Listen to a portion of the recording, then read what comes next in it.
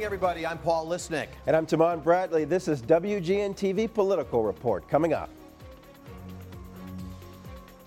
Yours is posing a direct threat to our public health.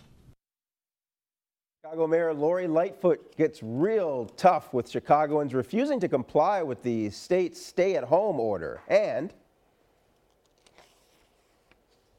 nor was the staffing built to withstand this kind of onslaught. As the dust settles on the first week of the state's stay-at-home order, unemployment numbers in Illinois and across the U.S. shoot up. And later, a rare bipartisan deal passes the test in Washington, but will the federal stimulus package be enough to rescue a desperate nation? The state of Illinois is waking up this morning to week 2 of the being asked to stay at home order. Yeah, as of yesterday, Tamon, the number of positive coronavirus cases stands just shy of 3,500. Deaths have climbed to 47, including 1 infant. And yet officials continue to warn the worst could be yet to come. This virus doesn't care that you're bored and that you want to hang out with your friends. It doesn't care that you don't believe that it's dangerous. The virus could care less if you think that I'm overreacting. In Chicago this week, Mayor Lori Lightfoot, furious with residents congregating outside, followed through with threats to shut down the city's lakefront, Riverwalk, and 606 Trail. And activists continue to push the mayor to do more to help financially struggling residents. Alderman Brian Hopkins, 2nd Ward, covers parts of the lakefront on the city's north side. And he's joining us live this morning from his home in Chicago. Alderman, welcome to Political Report. Let me start by getting your assessment of how Mayor Lightfoot is doing. She seems tough. How does it seem to you? You know, both the mayor and the governor have really stepped up their leadership in this time of crisis. A lot of the frustration you heard expressed by the mayor in the days leading up to her closure order for the parks, that was frustration that we were all sharing privately during the conference calls that we have with the mayor's team and, frankly, all 50 aldermen on a daily basis. We were all frustrated with the lack of cooperation we were seeing and with people really not understanding the severity of this crisis, the ease which this virus is transmitted. And the mayor allowed her emotions to be on public display as a means to tell people, you have to take this seriously. It is literally a matter of life and death. Act like it. So it was an appropriate response, and it seemed to work because our public activity has declined noticeably, especially on the lakefront and in the parks. Alderman, for many Chicagoans, rent is due April 1st. There is momentum growing for Mayor Lightfoot to issue an indefinite freeze on rent, mortgages, and utility payments across the city. People have, in fact, signed an online petition. Do you support this freeze? It's a good idea. I think we need to have some details on it. There's a lot of small landlords that are, living paycheck to paycheck themselves. They own 3 flats and they live in one of them, and their income is needed to keep the building safe. So we can't just have a blanket ban on paying your rent and paying your mortgage. That won't work. We're going to have to look at each individual situation and see who qualifies for some need-based relief, just like we would with any other payment. Alderman, it appears the mayor does not want to get ahead of the governor in the discussion that people are having. Will this shut-in go beyond April 7th? How long can the city survive economically if this thing were to continue, and it looks like it could? The economic damage we're going to incur will be severe at this point, no matter what we do. And as important as it is, it's really a side issue. The main issue is protecting our lives. Protecting the lives of the first responders, the Chicago police, the paramedics, the fire department, the healthcare system. They're all on the front lines and they're at risk right now. So we have to do what we're doing right now for as long as it takes. And I don't want to say without regard to the economic consequences, but we really do need to put that aside. As the governor said, it doesn't matter if you have a livelihood if you don't have a life. And that's really where we're at right now. So we're going to have to find a way to claw back from the economic damage when this crisis eventually passes. But until that time, we just need to focus on stopping this pandemic before more lives are lost. Alderman, Cook County is delaying collecting booze and tobacco taxes to help struggling businesses. Do you think that there's anything the city can do within city boundaries to help small businesses? What more should be done? Yeah, there's a lot we can do, and there's a lot we are doing right now. Our Department of Business Affairs and Consumer Protection has a very good database of all the small businesses in Chicago. We're going on a one-by-one basis. We're reaching out to them, basically saying, "What do you need? What do you need to survive this time?" And we're offering grants, we're offering cash assistance, we're offering technical support, and we're also trying to help businesses that have voluntarily closed or were closed by the non-essential order. Knowing that they're going to be on hold for a period of time, we want them to reopen. So we're looking for ways now where we can have assistance that's waiting in the wings for when this crisis is finally over, and we can help businesses turn the lights back on and get the plywood off their windows. Just to touch base on your ward, the second ward, Alderman, look, a lot of restaurants and those kind of businesses are going to the curbside service, the carry-out service. What are you hearing from the businesses in your ward about how well that's working? Where I live, I'm seeing even some of those businesses not being able to sustain that. Yes, some of them are having difficulty keeping their employees, on board, showing up for work. They all have families and they have problems of their own right now, as we all do. Many of them in my ward are functioning. If they're bringing in half of the revenue that they usually do, but their costs are staying the same because a lot of their monthly costs are fixed. Every day that they continue to operate is a day they're digging deeper into the financial hole. And it would make more sense for them to simply close their doors in that case. But if they're providing food and they're providing a valuable life-sustaining service for the community, we need them to stay open. And those are among the businesses that I mentioned that our Department of Business Affairs has been reaching out to and saying, look, we need you to keep preparing food. We need your kitchen to stay open even while your dining room's closed. What can we do to help you do that? All right, Alderman Brian Hopkins of Chicago's Second Ward, thank you so much for your time, sir. We're going to take our first break, and coming up, paying attention, maybe this is your wake-up call. How the state is handling the growing number of coronavirus cases and shrinking revenue streams. We're talking to State Senator Bill Brady. Stay with us.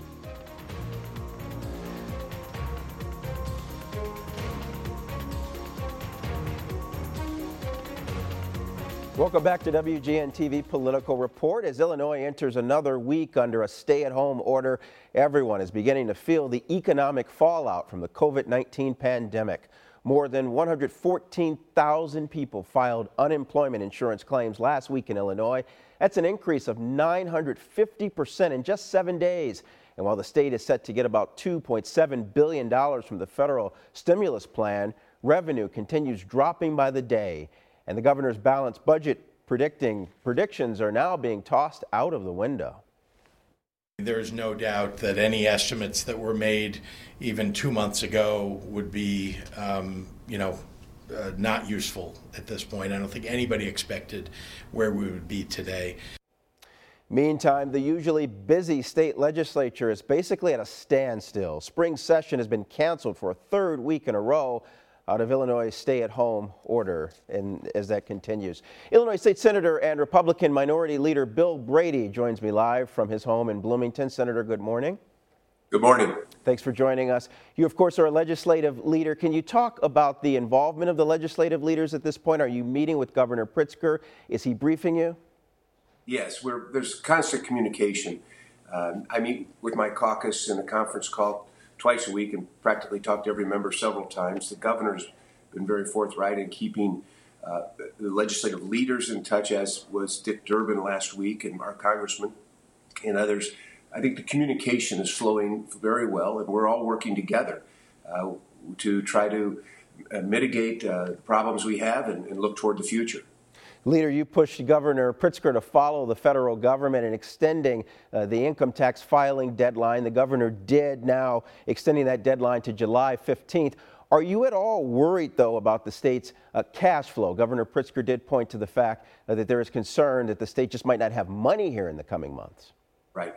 The first priority here was to help people distance themselves. So it didn't make sense to our caucus and the people we represent, as we heard from them, that they would have to go meet with the people in their business and their accountant to file their state tax returns. So safety was a concern. Also the economy. Those people who are going to bring tax dollars to the state eventually need to have some flexibility need to be able to stay in business, because without them in the future, there will really be a budget and a cash flow crisis.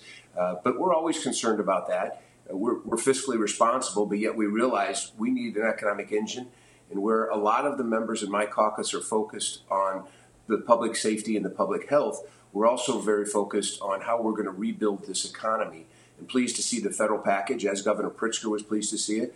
And we're working to make sure we can get information to people to exercise as soon as possible the benefits of that package to keep Illinois' economy moving forward. We're going to need to focus on that once we win this war against the virus. You mentioned that massive federal relief package. What do you know about the $2.7 billion coming to Illinois? Well, there's a lot of money that will be coming to Illinois. We are one of the largest states in the nation. Nearly $5 billion to state and local governments. Probably another $4 to $5 billion to hospitals and on down the road. There's a lot of relief in here to help people who've been harmed by this virus economically and in other ways. So I believe it was certainly a good first step. As the governor said, you take a victory when you can get it. It may not be enough, but there's a lot that needs to be done. And our members, my members, are doing everything they can, as I know the other caucuses are, with their members to work with their constituents to give them information they can to keep things going as well as possible during these tragic, devastating times. And Leader, Republican Representatives Brad Holbrook and Chris Miller essentially said that the virus is a Chicago area problem based on the statistics, and they laid out a plan for businesses in the state. Among their ideas, a freezing unemployment insurance rates for 1 year, a freeze in the minimum wage for nearly 2 years, and a sales tax holiday. Does that plan make sense to you? Well, certainly freezing the unemployment rates makes sense to me. This was a government-ordered shutdown, and this wasn't poor business decisions. And we shouldn't penalize those businesses. We should help them get back up and running as soon as possible. There are other provisions that we need to be looking at. My caucus is every day talking to businesses throughout their district to talk about what challenges they face now and what they're going to face when it comes to restarting their business. We're going to be looking at a whole host of areas. This isn't a partisan issue. Democrats will be as well. We're all going to be looking for what we can do to rebuild this economy. The representatives also want Governor Pritzker to suspend the vote on the progressive income tax that goes on the ballot in November. Do you think that's a good idea? Well, of course, I didn't support that in the first place. I think it puts at risk middle-income families. We'll have time to debate that. I do not think that should be passed. Of course, I think it would be better relief to take it off the question, but we'll work on that down the road. Right now, we've got to work on mitigating these challenges that we face both in health and in economy, and I'm focused on that right now.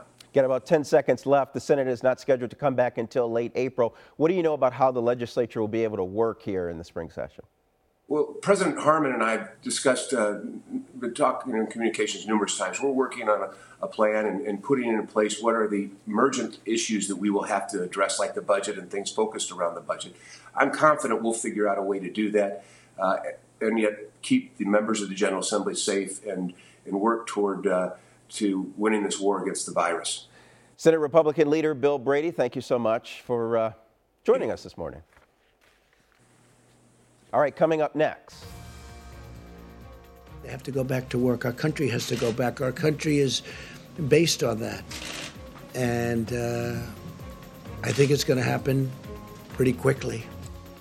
With a stimulus plan in place and President Trump restless, can the U.S. economy survive the onslaught of a global pandemic?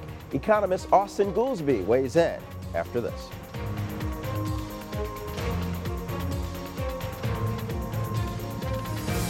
Welcome back. After a delay on Capitol Hill, the largest stimulus package in U.S. history has now been signed into law by President Donald Trump. And while much of the country is hardly 2 weeks into a major shutdown, President Trump is floating the idea of getting rid of restrictions early. The president even suggesting, at the dismay of his own task force, that the country should be reopened by the first week of April. My question is, you have two doctors on stage with you. Have either of them told you that's a realistic timeline? I think we're looking at a timeline. We're discussing it. We had a very good meeting today.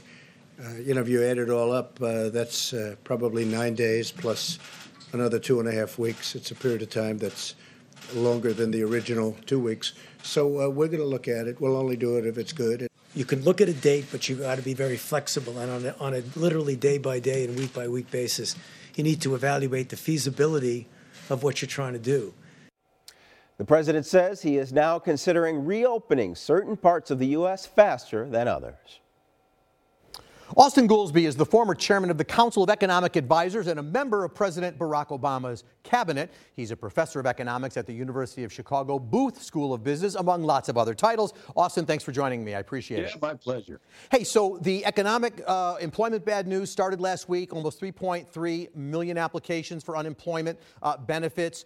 Tip of the iceberg, or is this a temporary situation, or get ready for more? It might be all three of those. It seems like tip of the iceberg, so get ready for more, because in addition to being 5x the biggest week of unemployment filings we have ever had in this country, we got many reports of thousands of people overloading the unemployment systems, and so they probably won't show up till next week. At the same time, we certainly hope that this is temporary, but all that hinges on you got to get control of the spread of the virus before people can go back to work. So I would say hunkering down in the short term is what we got to do. And of course, as you know, Congress now, President signing the bill giving people, basically depending on income, $1,200 as a one-time payment. My question is, first of all, is that the right number? I mean, if I live in Chicago, Illinois, I don't know how much it helps me. Maybe if I live in Centralia or Cairo, it's different. Yeah, it's probably different in Cairo. The thing is, average rent or mortgage payment for people in Chicago is well over $1,000. So $1,200 is helpful. It's going to be good that people get those checks, but we should not kid ourselves. If we cannot slow the spread of that virus, we're going to be back and need more money, because they're going to be people can't put food on the table or stay in their residence. As you know, the president's trying to push to reopen government by Easter or whatever that timeline will be. My question to you is it worse to stay shut now for a longer period of time, or to reopen, face the potential of a reinfection, and have to shut down a second time? That latter seems a bit worse. I mean, there is a third option, which I don't quite understand why we don't press harder on, which is in South Korea, they did so much testing that they could reopen, and the only people that have to go into lockdown are the people who test positive for the disease. And if you're confident that there aren't a whole bunch of people walking around who have it, who have not been tested, then you can get out of lockdown. Korea is not in lockdown, despite being one of the hardest hit countries in the world. So if you have to choose between those two, I think letting people back out such that they start reinfecting each other, and then we have to go back to square one of back into lockdown, is worse. But like I say, there is this third option. I think you'd agree. It's not really a stimulus package that got passed. It's maybe a sustenance package, a recovery package. Can you keep going back to the federal trough and just print money because the machines can go forever? That doesn't sound good for the economy. You can, in a way, go back, and the wrong thing to be thinking at this moment is the question of, well, are we paying for it right now? You know, when World War II starts, you don't say, how do we make World War II revenue neutral? You think, how do we beat the Nazis? How do we beat the Japanese? And then let's sort it out. And that is what we should be thinking. Now, that said, I think you're right. This isn't stimulus in the conventional sense. This isn't like, we're going to give you $1,200 and you're going to go out and spend it, and then whoever you spend it on, they're going to go out and spend beyond that. We will have to go back to the trough and ask for more relief money. No matter how much money it is, we will burn through this money until we can get control on that virus.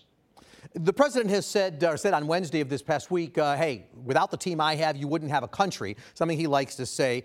Look, you understand these things. How would you rate the team that's working on this? Mnuchin, Kudlow, those kind of folks. Hey, I'm a tough grader, but we're on spring break still, so I'm not going to give them a grade. I will say, so maybe it's incomplete. We're at the midterms. We haven't seen the final. But look, I will say I don't understand why we spent 6 to 8 weeks with this thing raging first in China, in Italy, in Korea, in a number of places, why we didn't use that time to ramp up the testing and ramp up the ventilators. And we lost that, but let's do it now. I mean, what are we doing? The mobilization's got to be on a wartime footing to get control of this virus's spread. People they were afraid to use the term recession. That horse seems to be out of the barn now. We're now hearing the phrase depression from time to time. Let's not scare anybody, but, look, depression means continued downturn, fall in employment and production. Are we facing the potential of a depression? I hope not. Look, I think it's out of the barn. There is we're in a recession. We're in a very steep downturn. Hopefully it'll be a very steep, short downturn. A depression to me is a little different because it involves the financial system falling apart, and it's kind of like you go down and you can't get back up. Thus far, we're all hoping that this is temporary, and our goal now has got to be control the virus, give people relief so that nobody starves, we don't do permanent damage from a temporary shock, and try to prevent anything from becoming permanent. Unless we start seeing stuff becoming permanent, I don't think that we're in depression material. All right, great insight. Professor Austan Goolsbee, thank you so much for your time. Very much appreciate it. And one more break, and we'll be right back.